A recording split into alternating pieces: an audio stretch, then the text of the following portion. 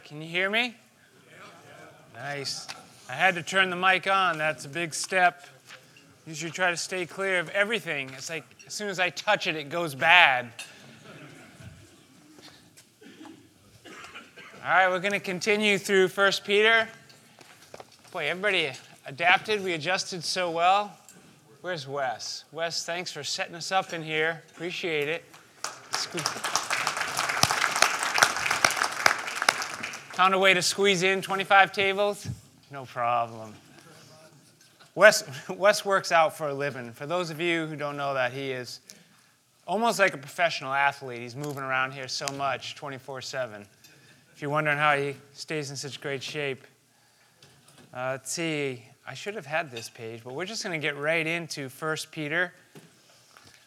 By the way, I wanted to tell you, too, that right after this, and I'll probably bring it up during the talk, at least that's the plan if I don't forget, but I'm flying back to Boston. And I'm flying back there because my mom fell again. She's at that point, right, where it's just like, man, it's just rough. It's just rough. Just don't know when she's going to fall. So broke her femur for a second time in 3 months. Same femur, just terrible. But when I saw pictures of her, she looks like she's doing okay. She's actually upbeat, so I'm excited to go see her. And I also thought, hey, I'm actually going to be in New England for the one annual home game we have every year where we actually pay attention because we know we're getting to this point. Now it's just a matter, you got to win from here. But so Patriots, AFC Championship game, it's kind of a regular thing. How about some of you guys? Who are you rooting for? All right, we'll get to something much more important. I like to say sports, we pretend it matters. It's kind of fun to pretend it matters. But here it really does. We're going to go with 1 Peter chapter 1. We got through 2 verses last week. We're going to do a little better this week. We're going to start at 3 and read through 12. Should have brought my glasses. Hey, there you go. I'll take it. It's better than when your wife hands them to you and they're like pink. You put them on, like, I don't know. You guys are unbelievable. Looks good on you. All right, 1 Peter chapter 1, verses 3 to 12. Blessed be the God and Father of our Lord Jesus Christ. According to his great mercy, he has caused us to be born again to a living hope through the resurrection of Jesus Christ from the dead, to an inheritance that is imperishable, undefiled, and unfading, kept in heaven for you, who by God's power are being guarded through faith for salvation, ready to be revealed in the last time. In this you rejoice. Though now, for a little while, if necessary, you have been grieved by various trials, so that the tested genuineness of your faith, more precious than gold that perishes though it is tested by fire, may be found to result in praise and glory and honor at the revelation of Jesus Christ. Though you have not seen him, you love him. And though you do not see him, you believe in him and rejoice with joy that is inexpressible and filled with glory, obtaining the outcome of your faith, the salvation of your souls. Concerning this salvation, the prophets who prophesied about the grace that was to be yours searched and inquired carefully, inquiring what person or time the Spirit of Christ in them was indicating when he predicted the sufferings of Christ and the subsequent glories. It was revealed to them that they were serving not themselves, but you, and the things that have now been announced to you through those who preached the good news to you by the Holy Spirit sent from heaven, things into which angels long to look. Thanks, Joe. I've shared it a few times, so most of you know it. I'll see how fast I can share it so you get the gist and I don't hang out here too long. I'm not actually sure when I believed and was born again, right? That's the word we saw here today, that we've been born again. It would be hard for me to guess because there were so many moments of I recognize, I acknowledge this truth, but then there was very little, if any, impact. So I don't know. Like, was it in 7th grade when, I remember being out walking the dog and I'd bring my Bible with me, and maybe even 6th grade, and I'd sit down and I'd read, and as I read, I knew that what I was reading, it was true. I knew it. I'd already seen it playing out in my life, that, this idea of if you live faithful, if you live like this, there's these consequences. And if you don't, there's these other consequences. And even at that age, right, there's things you do where when you're done, you feel awful. You think you got away with it, and you didn't. That, whoa, something's going on here. And so maybe it was there when I first believed, and there were moments. But it's hard for me to think I was born again then. I'm not sure. And the only reason I'm not sure is because so many of the actions that followed, just long stretches where I just lived in chaos. I just did what I wanted. There was it seemed like straight darkness. Not like I was doing everything as bad as I could have. There was just no faith. Right? Everything was self-motivated. So even if I'm doing well in school at that time, which at that time I still was, it got a little tougher in college. But at that time I still was, and so it's not like that was bad, but even that was self-motivated. After college, I went out to California. People looking in might have still said, hey, things are going pretty good. Like, you went to the school that you wanted to go to. You got the degree that you wanted to get. You did it in 4 years. One summer class thrown in there to make sure it happened in 4 years. I went out to Southern California where I was surprised to find that nobody did it in 4 years out there. Like, everybody was doing the community school, and so I got there, and I had the job I wanted, and I was living in this area where actually it was really fun to be 21 or 22 and disobedient. Oh, there was plenty of fun to be had, but what I found was, I'm actually very dissatisfied. There's been enough hurt in my life where, as a result of this hurt and pain and other things, I was angry. And as a result of this anger, I'd done things that were destructive to me and to others, to people I cared about. Heck, I can remember things I said to my mother. I just think, wow, just terrible things, right? So I was hurt, angry, guilty, and wondering how does this get remedied? And someone told me to consider Jesus again. Think again on who Jesus is and what this means. And I became convinced, among other things, like in my head, that the evidence for the resurrection was overwhelming. That I actually, at that time, there was a big part of me that wanted to get away from Jesus. I really had decided if it's true, I'm going to believe, because my way isn't working. And if it's not true, then I'm going to forget about it and stop feeling guilty about it all the time.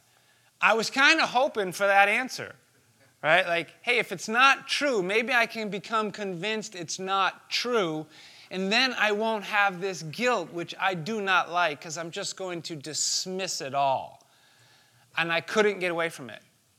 I just thought, hey, say what you want. The evidence for Jesus rising from the dead is strong enough where you can not follow if you don't want to. I don't have to. But I'm not going to be able to squirm away from the fact that I'm actually convinced Jesus is who he said he is. And he rose from the dead. And so at some point I just came to this conclusion that, well, actually, that's good news. Because that means I really can be forgiven. And the guilt can be taken away. And so, Lord, I'm with you and everything really did feel new. There have been plenty of mistakes since then. And maybe I became a believer way back in 7th grade, and it just kind of hung around there, and this was more of a renewal. I don't know. But what I do know is that feeling I had when I decided I'm with you, and I'm so glad to be with you, change everything. There was a newness and a rebirth. Born again. When we read words like that, or even say words like that, these days it can almost be confusing to anyone outside of the church. Because we say things like born again, and they're like, what on earth are you talking about? Right? Even in John chapter 3, when Jesus said it, Nicodemus was like, what on earth are you talking about? But it's just this idea that I really think everybody can relate to. We need something new. That I think a lot of us in this room and our friends outside the room, they can relate to hurt and anger and guilt and needing a change. And we can say things like, it can start new, we can be born again. And it actually makes sense. It was never supposed to be a confusing term. It was supposed to be a picture. Like, here's what is available. New life, a new start. And in verse 3, we read, we are born again. That we have been born again. So how does it affect us moving forward? Or does it even affect us moving forward? Is it more of like just, I heard this story a lot, and this is an aspect of being born again. This idea of we were guilty. Most of us know we're guilty. Believers, non-believers, everybody, when we're being honest, it's a pretty easy conclusion. We're guilty. We've said and done destructive things. And so the judge, being God, said guilty. Everybody knew it. The whole world knows. Like, he can call, we get that picture in the Bible that, in the heavenly throne room, he's just called heaven and earth together as witnesses. Everybody knows we're guilty. He pronounces we're guilty, and then he does this miracle, right? He comes around and he pays the price for us. This picture, this transaction that happened on the cross when Jesus died for us. That is an aspect of being born again. There really is almost a transactional type of piece, or a piece to this. This idea of, he made him, I think this is right, 2 Corinthians 5. He made him who had no sin to be sin for us, so that in him we might be the righteousness of God. Like, wow. Like, he got our sin, we got his righteousness. Martin Luther said it's like a marriage. We get everything that's his, he gets everything that's ours. He gets our sin, we get his righteousness. Boom. Almost like a transaction. But if we were to think being born again or salvation is just that, we are shortchanging it. It's much more.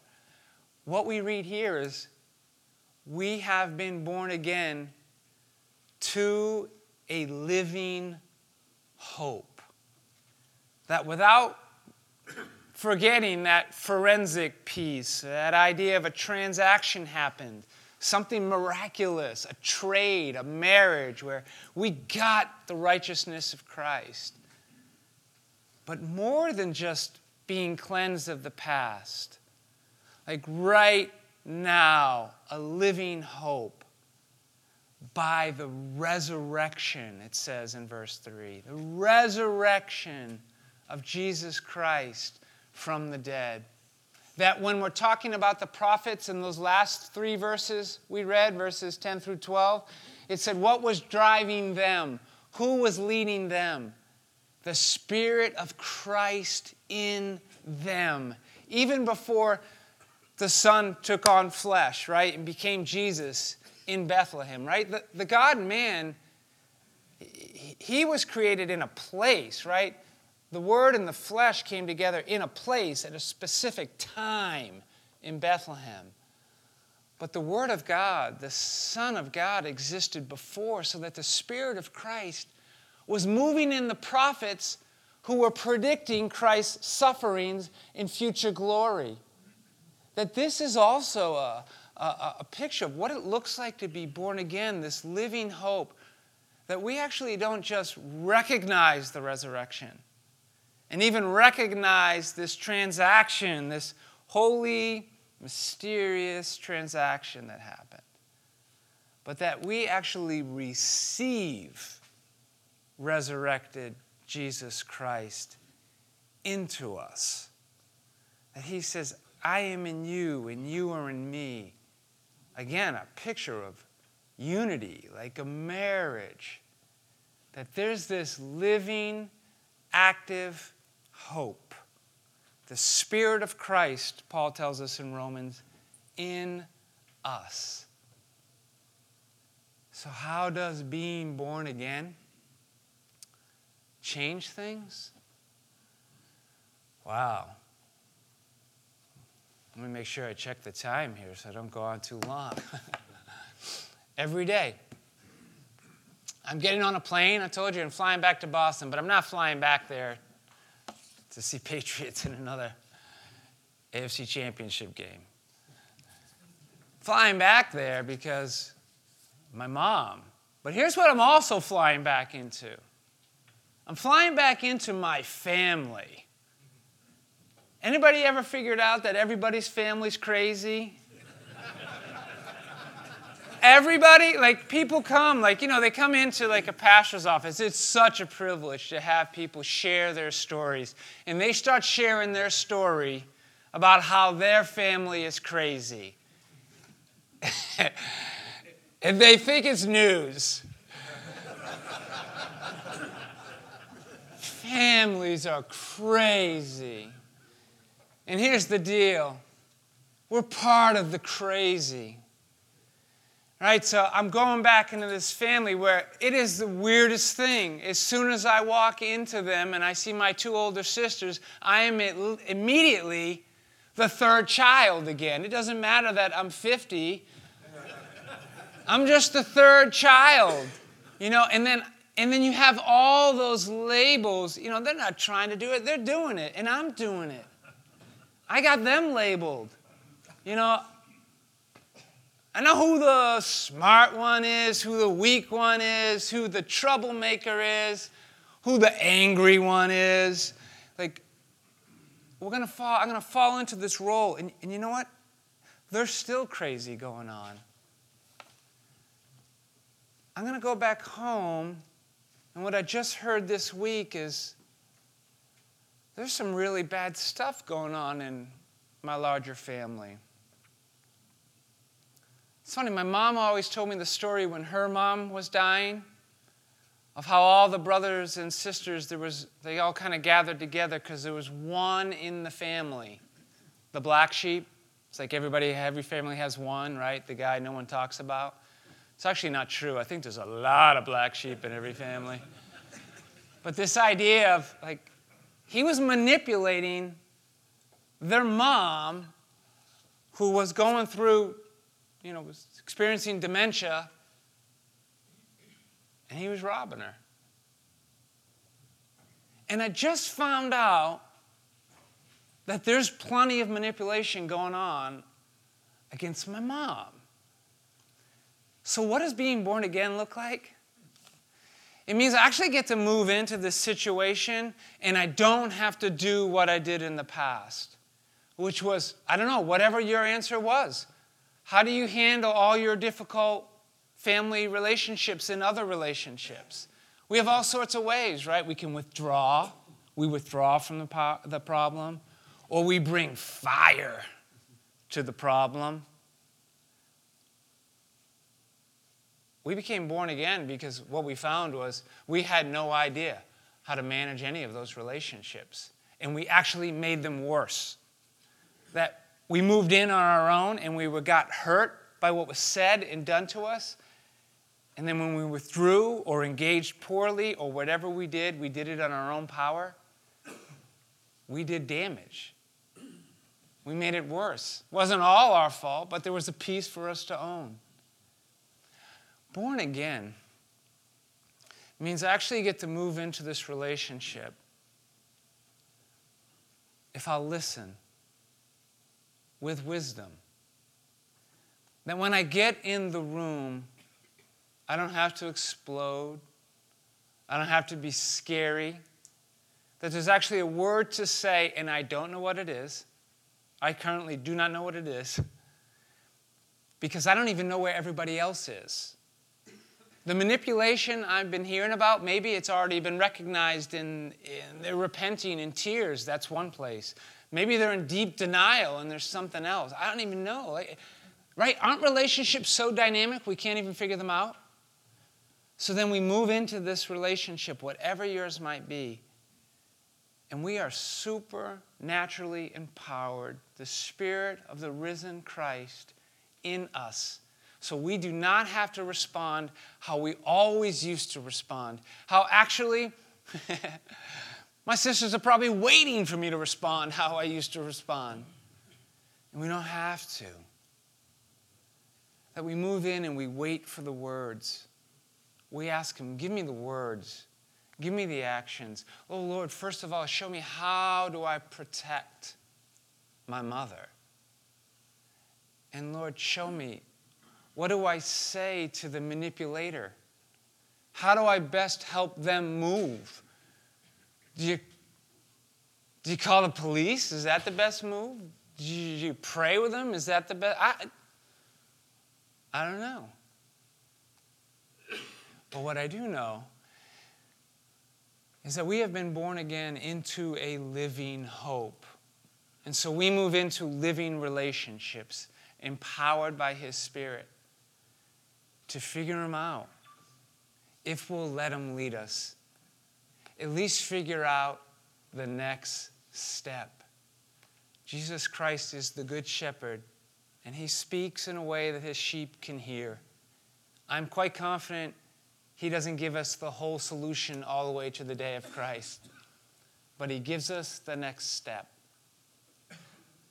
But that actually transitions me to another piece of being born again that I don't want us to forget about. And I don't think Peter wants us to forget about, because he puts it in there. We have been born again to a living hope. In the next verse is, we have been born again to an imperishable inheritance. That there is an inheritance coming that cannot be destroyed. It cannot be defiled, and it will never fade. You know, inheritance, that's a covenant word. We talked a little bit about covenant last week. Remember, we said that when we looked in the first two verses, it was the Father has a plan, and the plan is to sanctify us by the Holy Spirit for obedience to Jesus Christ. And it even mentions in verse 2 the sprinkling of the blood of Christ, the blood of the covenant, which that would take any good Jew, anybody who knows their Old Testament, it brings us back to Exodus 24. There's a covenant event that happens there, that Moses comes down off Mount Sinai, and he tells the people everything he's heard, and they say, we'll obey. And then he writes it all down, and he reads it to them, and he says, we'll obey. And he sets up an altar, and they slaughter the animals, and they put the blood on the altar, and then they sprinkle the blood on the people. And they say, this is a covenant relationship between you and your Creator. You do this law, and you'll get this land. And the land that they were moving into, and by the way, that whole generation, that was one of, if not the most disappointing generation in the history of Israel. That it took them about 5 seconds to set up a golden calf and start worshiping it. That it was a disaster. But the next generation may be the greatest generation in the history of Israel. That this is the generation that in obedience moves into the promised land. That generation that Joshua led into Jericho and into Canaan, throughout Canaan, they were obedient, and the inheritance they receive is the land. So Joshua chapters 13 through 19, you'll see the word inheritance. Oh, I don't know. Read it through. Read those 7 chapters. Count it up. You'll probably read inheritance, I'm guessing, 15 times. Inheritance, inheritance, inheritance. All the different tribes getting their inheritance. What happened to that inheritance? Oh, in the days that Peter's writing, like every true Israelite, their hearts are broken. They know what happened. That inheritance, it was destroyed. The Babylonians came in. They wiped out the land. When Peter's writing that there's Romans now in their land. Their land is defiled. This inheritance wasn't what they hoped. They had lost it. But what we read here is Peter saying, you have an imperishable inheritance. That this one's different. It will never be defiled. It is guarded in heaven for you. And what's more, that's verse 4. This inheritance, it's guarded in heaven. And then he says, to all who are being born again, who have been born again, you are being guarded. And you are being kept for that last day. That together on that day in the future, verse 7 says, at the resurrection or the revelation of Jesus Christ, not the resurrection, at the revelation of Jesus Christ, this faith by which we're being guarded and kept for the inheritance, it'll result in glory. That's what's ours. And as a result, the application in verses 6 and 7, as a result of all this, we actually can rejoice. Rejoice. Even while we're being tested. Even while we're suffering. Even while we're being refined. That the application of we have been born again, first of all, it's if anyone here has kind of recognized that Jesus is true, but never received him, the first step is receive him. He wants to not just be something you know is true and something that's out there. He wants to be received and come into your life and be a living hope and move forward with us through every difficulty, through every celebration, moment by moment with us. And then as we move through these difficulties,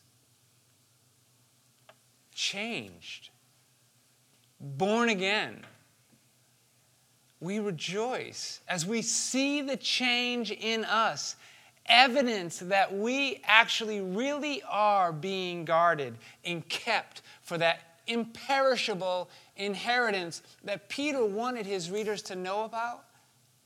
Because they were suffering and it was hard. And he said, you actually still can rejoice. Even if you're being tested. Even if the impurities in your life are being burned up.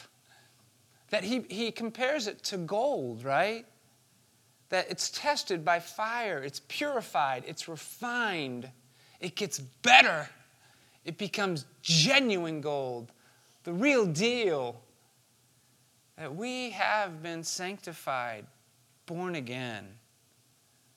But these sufferings that we go through, these hardships that cause grief, it's not like we move into our tough situations and we put on some kind of fake smile. Interesting, right? It's almost like a back and forth. You're in this grief and you feel it pressing in all around you and you really feel it. Because we're trying to be real here, right? Then we know, even as it's pressing in around us, he's in us. We won't be crushed. And what we're really waiting for is that imperishable inheritance. And until that day, we will always be aliens. Isn't that what we read last week? Chosen, elected aliens in this world. That the enemy in general is in power here, but we are in a different kingdom, like ambassadors, like infiltrating his kingdom, the enemy's land, and we encounter resistance. But we still rejoice because he's resurrected and he wins and he's in us and he's guarding us and this inheritance. So now we move through life, born again, to a living hope, rejoicing. The day's coming that when I was being filled in late last night on this situation that's happening back home, even though it hasn't been home since I was 17, that there really is this piece of imperishable, untouchable, that all this evil that's going around, there's a few things that aren't changing. For one, the eternal destiny of my mom. Whew. Another one, my eternal destiny. Another situation that's not changing, that as I move into these conversations and I have no idea what to say, he's with me. If I just won't panic and no screaming, just listen. We're born again. We have been born again into a living hope, into an imperishable inheritance that will be revealed. One day, no more death or crying or mourning or pain. Till then, hope. Hope. And even joy. May he move with us this morning and guide us in a living hope with great joy focused on that coming inheritance. In Jesus' name, amen.